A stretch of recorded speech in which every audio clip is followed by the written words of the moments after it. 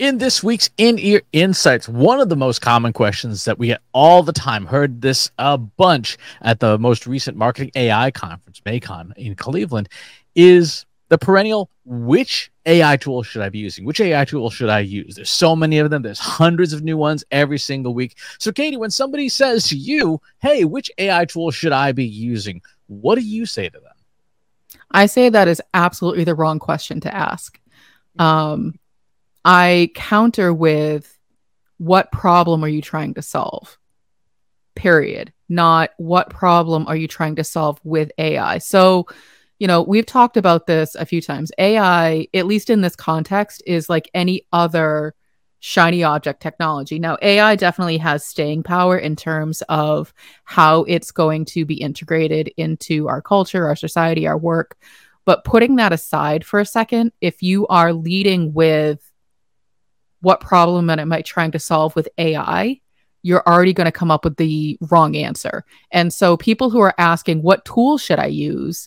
It's not going to solve a problem. It's not going to integrate into their process nicely, because they first need to understand what is the question they're trying to answer. And so, Chris, unsurprisingly, I'm going to throw the 5 Ps at them.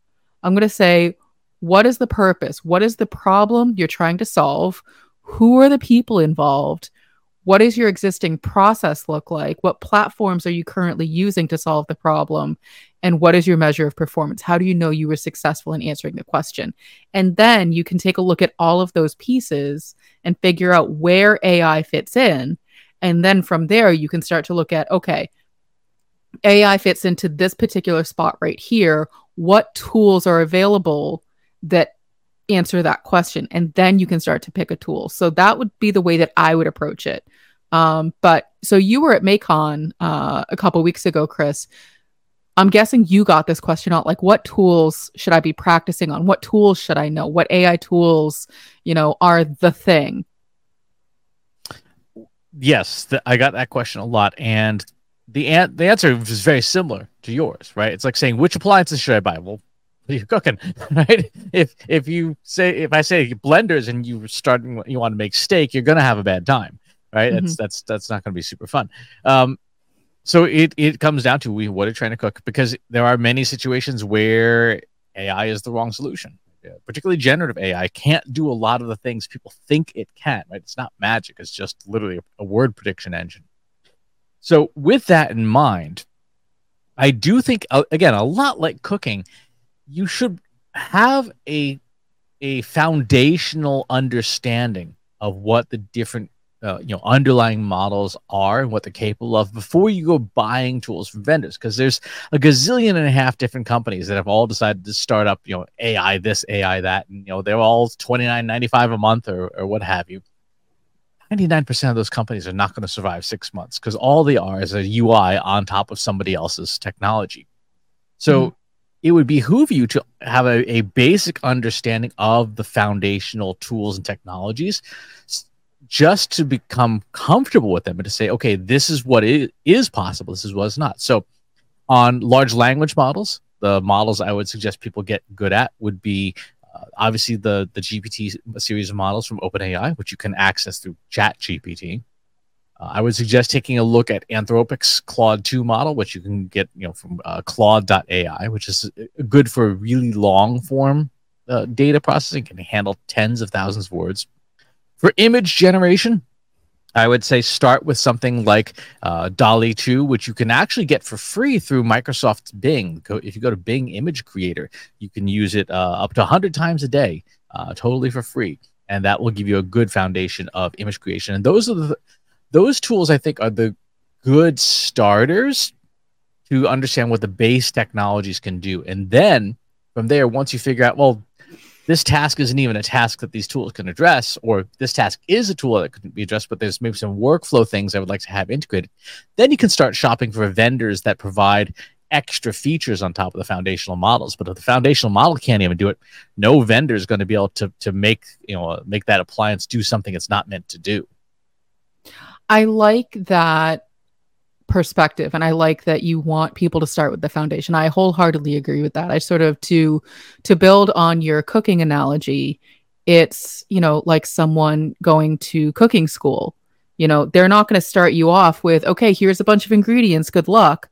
They're going to say, you're going to chop onions, and you're going to chop onions for the next 6 weeks until you can do it with both hands tied behind your back and your eyes closed. It's muscle memory, because you have to have those foundations. And then they're going to say, you need to make a sauce using all of these onions. And then they're going to build on that before, years from now or months from now, depending on how quickly you learn, they're going to let you sort of like do your own thing. But all of those foundational pieces, baking a standard loaf of bread, making a standard broth, making a gravy, making an omelet, those are the things that you have to master first before you can riff on it and sort of do your own version of it, your own take. And those foundational pieces will never change. The way that you make a standard omelet is always going to be the way that you make a standard omelet. The way that you make, a béarnaise sauce is always the way that you make a béarnaise sauce.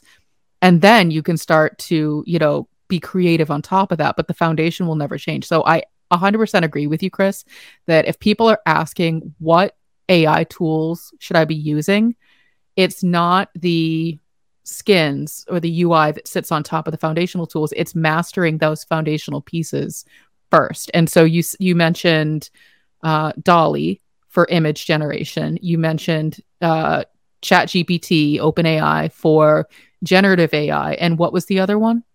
So ChatGPT and Claude for large language models. Those two, because they're very different services and they have different capabilities. So it's good to know both. One thing I would say that is also really important in the AI space, that which is where the cooking analogy breaks down, is that the fundamental models themselves change pretty rapidly. For example, ChatGPT rolls out a new version of its underlying models on a fairly regular basis every few months. So imagine you just keep getting a better and better frying pan. When you work with a vendor of some kind, that vendor may have technology that they've built on top of a model, but they've probably built it on top of a frozen pre-trained model because they needed to be train it for their purposes. That can be problematic. So again, at MACON, one of the things that as we were walking around the expo floor, I noted was some of the vendors, not all, but some of the vendors are built on versions of GPT-3 that are now 3 years old because they built this whole infrastructure. And so they don't have the agility to move to GPT-4 or to move to Claude 2 or any of these other models. And again, so if you stick with the foundational models, when they change, you can change with them. You can learn what's new and what their enhanced capabilities are. Whereas if you're working with a vendor that's maybe got a piece of software they built around DaVinci 3, which is one of the older OpenAI models, you're stuck with that. They're stuck with that. And so it will not be as capable as the new foundational model itself. So again, it's another reason to stay close to the foundations, because they adapt so rapidly, that you don't want to be using an older frying pan if there's a new frying pan that can cook even better and faster and more capably. But I guess so there's if we start to break that down a little bit, so there's the tool, the platform, the mechanism to create the thing, but then there's the ingredients. The ingredients for the omelet, your eggs, your butter, your salt, your pepper, so and so, that hasn't changed. The speed in which the omelet cooks, or the temperature, or the texture of the egg is going to change because of the frying pan, because you have a newer pan versus an older pan, but you still have the exact same ingredients. So I'm wondering if, yes, the foundational models themselves will change, but will the skill sets change? I'm sort of looking at the skill sets as the ingredients and the models as the frying pan. Yeah. So in this case, the ingredients are the prompts that you write. So the prompt engineering, and they don't change nearly as much or as quickly. And in fact, if you want to get the guide that we have one called the RACE framework that Katie, you came up with. If you go to trustinsights.ai/prompt sheet, you can download the PDF totally for free. No, not even a form to fill out. But though the structure of the prompts, at least for right now, has been relatively stable for the last few years, with the understanding that In some cases, you may have to break up your prompts into different pieces to accommodate the different systems. So, for example, in Chat GPT, there are now these things called system prompts, or they call them custom instructions, but they're system prompts. So that first part in the race framework, your role, that actually is something you can move into custom instructions if you want Chat GPT to always behave like a certain individual, no matter how many other prompts you give it. So there's some nuance to it, but those are not deal breakers. And so those ingredients, like you said, are going to stay relatively consistent. Now, that said, how you use prompts and the evolution of your prompts, that should change, right? Just as your appliances should get better, your ingredients should get better over time as you become more successful. So your prompts should be more successful over time as you learn to refine them, as you learn new tricks, as you learn how to add words or take away words that can nudge a model into delivering what you want. So if you're saying, I want you to talk like the actress Florence Pugh, right? You might have to do some manipulation of like how you define the personality. And that should always be evolving, because that is directly proportional to your skills with these things.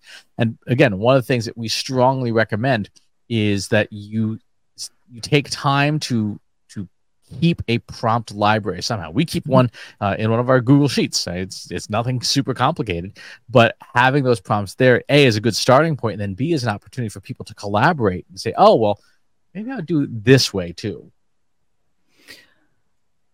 And I think that is a better answer to the question of what AI tool should I be using than, oh, well, your neighbor down the street just created an app that, sits on top of Bing or Dolly or something. So you should probably use that one.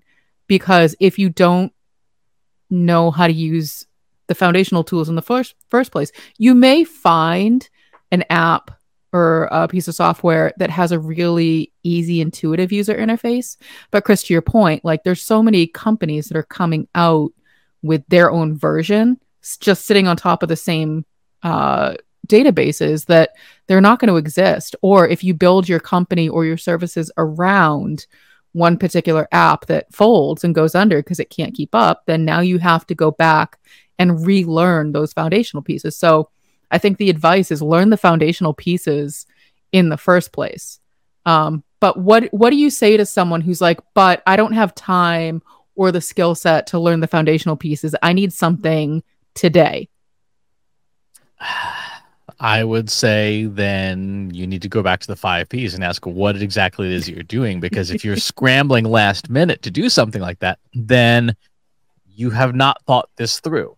And you may be about to buy something that you have not thought through that probably will not meet the requirements that you actually needed to do. Because again, a lot of these apps that are built on top of these foundational models, they have their own quirks. They have their own ways of doing things that may not align with your processes, that may not align with the other platforms within your tech stack, that may not align with how your people do work. And that evaluation process is really important to be able to say, like, okay, we've checked off. Here are the things that an AI-based app must do. Here are the nice to haves, right? Here are the things we don't want. And if you just knee-jerk going out and buying something, it's like knee-jerk going out and buying an appliance. Like, oh, I bought this air fryer. Like, yeah, but we wanted you to make soup. Right? Like, technically, yes, an air fryer can make soup, but boy, are you going to be frustrated. Yeah, that's a tough one. I can't even justify that one. That's a tough one. But yeah, it's basic due diligence. You need a new refrigerator. You should probably measure your door frame. You need your food to be cold. You probably need a refrigerator. You sort of backtrack the problem that you're trying to solve, which again goes back to the 5 Ps, starting with purpose. So if you're asking the question or being asked the question, what AI tool should I be using? You really need to step back and say, what is the problem I'm trying to solve? And so if the problem you're trying to solve is, well, we're losing organic search traffic. And so we think we just need to create a crap ton more content. So what tool can help us create a lot more content so that we can get it out there and get our organic search traffic back, then in that instance, the tool that's going to help you create a lot more content is a generative AI tool like a Chat GPT. But it sounds like you're not digging deep enough to understand what the real problem is and if that's going to be the proper solution. And so let's, just play out the scenario for a second. You start with your user story of, as a CMO, I want to create a crap ton more content so that I can win back my organic search traffic. Therefore, I'm going to use, ChatGPT. The thing that you want to do in that instance is make sure you're going through each of these 5 Ps. So the problem I'm trying to solve is organic search traffic is down. I'm going to throw ChatGPT at it.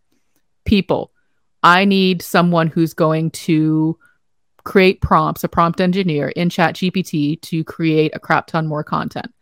Process, I'm going to look at all of the keywords I'm not ranking for, give them to my prompt engineer to put into ChatGPT and create a crap ton more content. Platform, it's going to be ChatGPT, it's going to be my website. And performance, I need to measure whether or not I'm getting more organic search traffic back. So if that's the scenario that you want to play out by choosing the tool, then you need to at least make sure you've covered those 5 Ps and that you have a measurement plan in place to know whether or not your choice was the right one. Exactly. And then when you're done with the 5P process, you make a list. These are the must-haves of the platform we're choosing. These are the nice-to-haves, and these are the do-not-wants, because there may be things that you might not want, or you might say, like, we can't have something like that because of a legal or regulatory thing. For example, if you're working with customer data, you cannot use that with ChatGPT. You just can't. There is no way to protect that data in a way that will satisfy regulations like HIPAA, for example, or FFIEC regulations. So that process is really, really important. And that list of things, must have, nice to have, cannot have, or do not want, you've got to be super clear on that before you go tool shopping. It's like, like the example you were giving with the refrigerator, like it cannot be wider than 36 inches or it's not going through this door. I mean, unless you want to knock down walls to your house, that's a cannot have. Well, and what's interesting to me, Chris, is that I feel like with AI being more accessible, people have forgotten the basics. And so, when they choose a CRM, for example, a customer relationship management system, or they choose an accounting system, they typically go through this process of here's what I need, here's what I don't need. And so what's sort of baffling to me is why this particular type of technology is not being viewed in the same way of, let me create my must-have and can't-have list the same way that I would for choosing any other piece of software that goes in my tech stack that I'm going to be paying for. Do you have thoughts about that? Part of the reason for that is that AI is too big an umbrella term, right? Even generative AI is too big an umbrella term. You be specific. I want to use a large language model, or I want to use an image generator, or a video generator, or a sound generator. Being more specific about that reduces some of the ambiguity, because AI is such a broad blanket term that it almost, people mentally just think it's magic, right? It's computer magic. Well, no, it's not. It's mathematics. It's statistics. It's probability. That's all these things are. But that lack of understanding of the capabilities means it's much harder to go through the 5P process, right? If you don't know what an appliance is capable of, you don't really know whether it's the right tool for the job or not, right? If you have this magical contraption, like, what is it? How does it work, right? You're like, maybe it does this, maybe it doesn't this. So let's try it out. And you find out that, in fact, it is an air fryer, and that soup is not really something you want to be doing in it. And so the solution for that is, again, by taking some time with the foundational models, you'll understand, this is what a large language model is capable of. Here are the things it can't do, right? It by itself has no ability to connect to the internet. So if you wanted to be doing something like summarization of today's news articles, a model by itself, it just can't do that. It needs infrastructure around it to do that. So having that fundamental understanding then will clarify for you, what things you need and what things you can and can't do with them.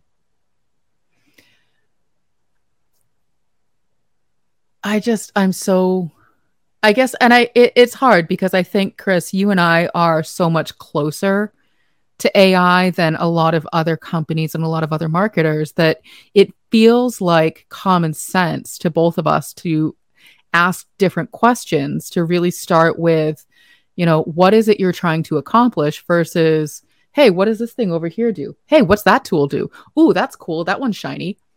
And I think that, we certainly go through that ourselves with in other, contexts, but in this particular one, we're both approaching it very pragmatically of, okay, but what does the process currently look like where we would introduce AI and it would have a positive or negative outcome on, the overall service that we're providing.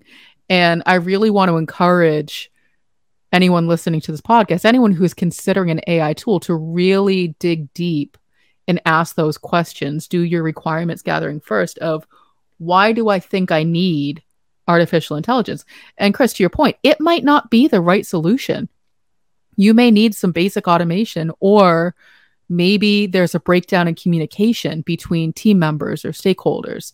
So if we go back to that example of, as a CMO, I want to create a crap ton more content so that I can regain back all the organic search traffic I've lost. If you start to dig into the 5 Ps based on that user story, you may find that somewhere between people and process, there has been some kind of communication breakdown between the keywords that we're losing traffic for and the kind of content that we're actually creating and that our customers want. That's not a problem that artificial intelligence is going to solve. That's a conversation between stakeholders and team members that has to be solved first before you can introduce artificial intelligence on top of it. What you would actually be doing is exacerbating the problem by introducing artificial intelligence and creating more of the wrong content and then losing even more search traffic. And by then you've probably let go of half of your writing staff and you're sort of up a creek without a paddle. Exactly. And that's the thing with a lot of these tools is people make assumptions about what they're capable of because they don't know. And then when the tools don't work out that way, they're disappointed or angry or whatever, because it's like getting angry at your blender that can't make steak. Like that's not what it's for, right? You can technically cook the meat with a blender, but boy, are you going to be unhappy. And that's a fundamental misunderstanding of how the tool works.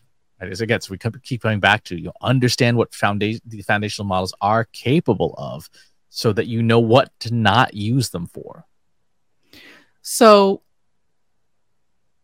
let's say I came to you and I said, Chris, what AI tool should I be using? And the answer is learn the foundational things.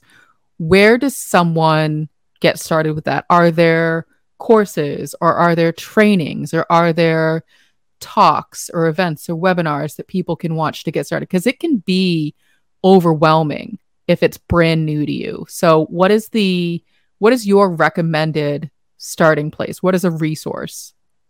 So there's a few different ones. Okay.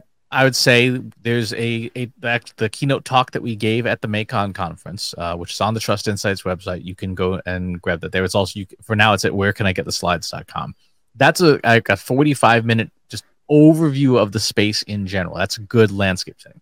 And we have a completely free book. It's called The Woefully Incomplete Book of Generative AI, which is also on the Trust Insights website.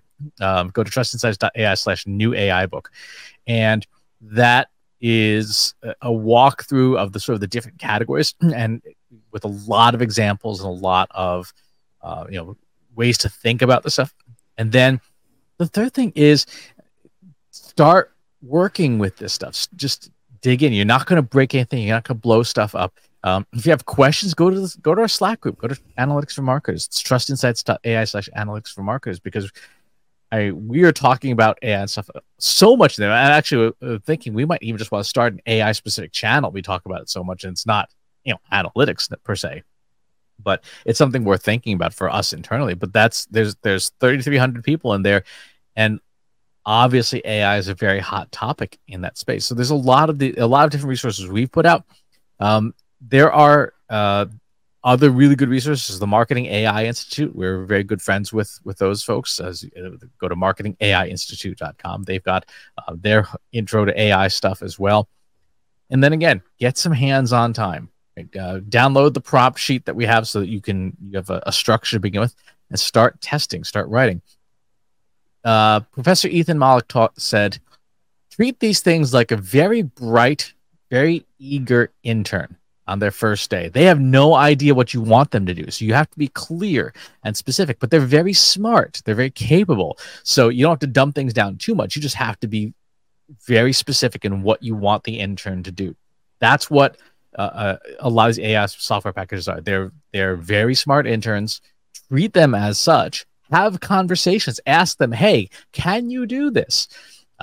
One thing that I think people forget is you can say, hey, intern, in this case, ChatGPT, check your work. Did you do as I told you to do? And very often they'll go, oh, I apologize. I missed this part of the prompt.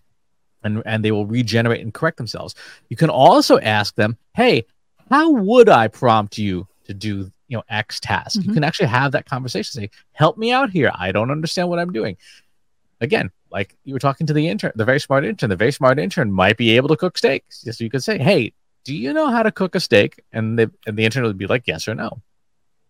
I would also plug, if you're really unsure where to start, you can bring myself and Chris into your organization for workshops and trainings and talks. You can reach us at trustinsights.ai/contact. Chris, you've been doing quite the roadshow, and you have quite a few more stops ahead of you. Doing this exact thing, educating companies on how to get started with artificial intelligence. I'll be doing a talk early next year about how to assess the AI readiness of your team. And so if you want to reach out to us, we are certainly happy to help as well. Absolutely. In fact, we just did a thing yesterday for one of our customers, and they've got some really good ideas about how they want to be thinking about these technologies. But again, we want to make sure that they're doing it responsibly. We want to make sure that they are doing it in a way that scales, in the way that is safe. And one of the things that is important to understand for folks, and this was in today's newsletter, the Trust Insights newsletter, is these things can take on tasks, and eventually that can erode some parts of your job. So you want to think through that and understand the people implications, and the 5 Ps. Understand the people implications of these tools as they continue to evolve. And again, that's something that we can help with. That's something that we talk about all the time. So there's a lot of different resources that are available, and there's also a lot that are less credible. The easiest way to spot a less credible resource is any kind of too good to be true claim, right? When you hear us talk about AI, yes, it's pretty cool, but, and there's like an asterisk, and it's like a pharmaceutical commercial. It may cause this, that one can kill you. Anyone who's making claims about AI and there aren't disclaimers, I would be cautious of, like, hey, you can 10x your business with generative AI today, and make 7-figure income. Like, okay, no, you're not a credible source. I think that's solid advice. Well, thank you, Chris. I think that this gives people a lot to think about and a lot of places to get started. Exactly. And like I said, if you've got comments or questions about all things AI and analytics, pop on over to our free Slack group. Go to trustinsights.ai/analytics for marketers, where you and over 3,300 other marketers are asking and answering each other's questions every single day and arguing about the Oxford comma and whether pineapple should be on pizza. And wherever it is you watch or listen to the show, if there's a place you'd rather have it instead, we probably are there. Go to trustinsights.ai/TI podcast, where you can find us on most major channels. Thanks for tuning in, and we'll talk to you next time.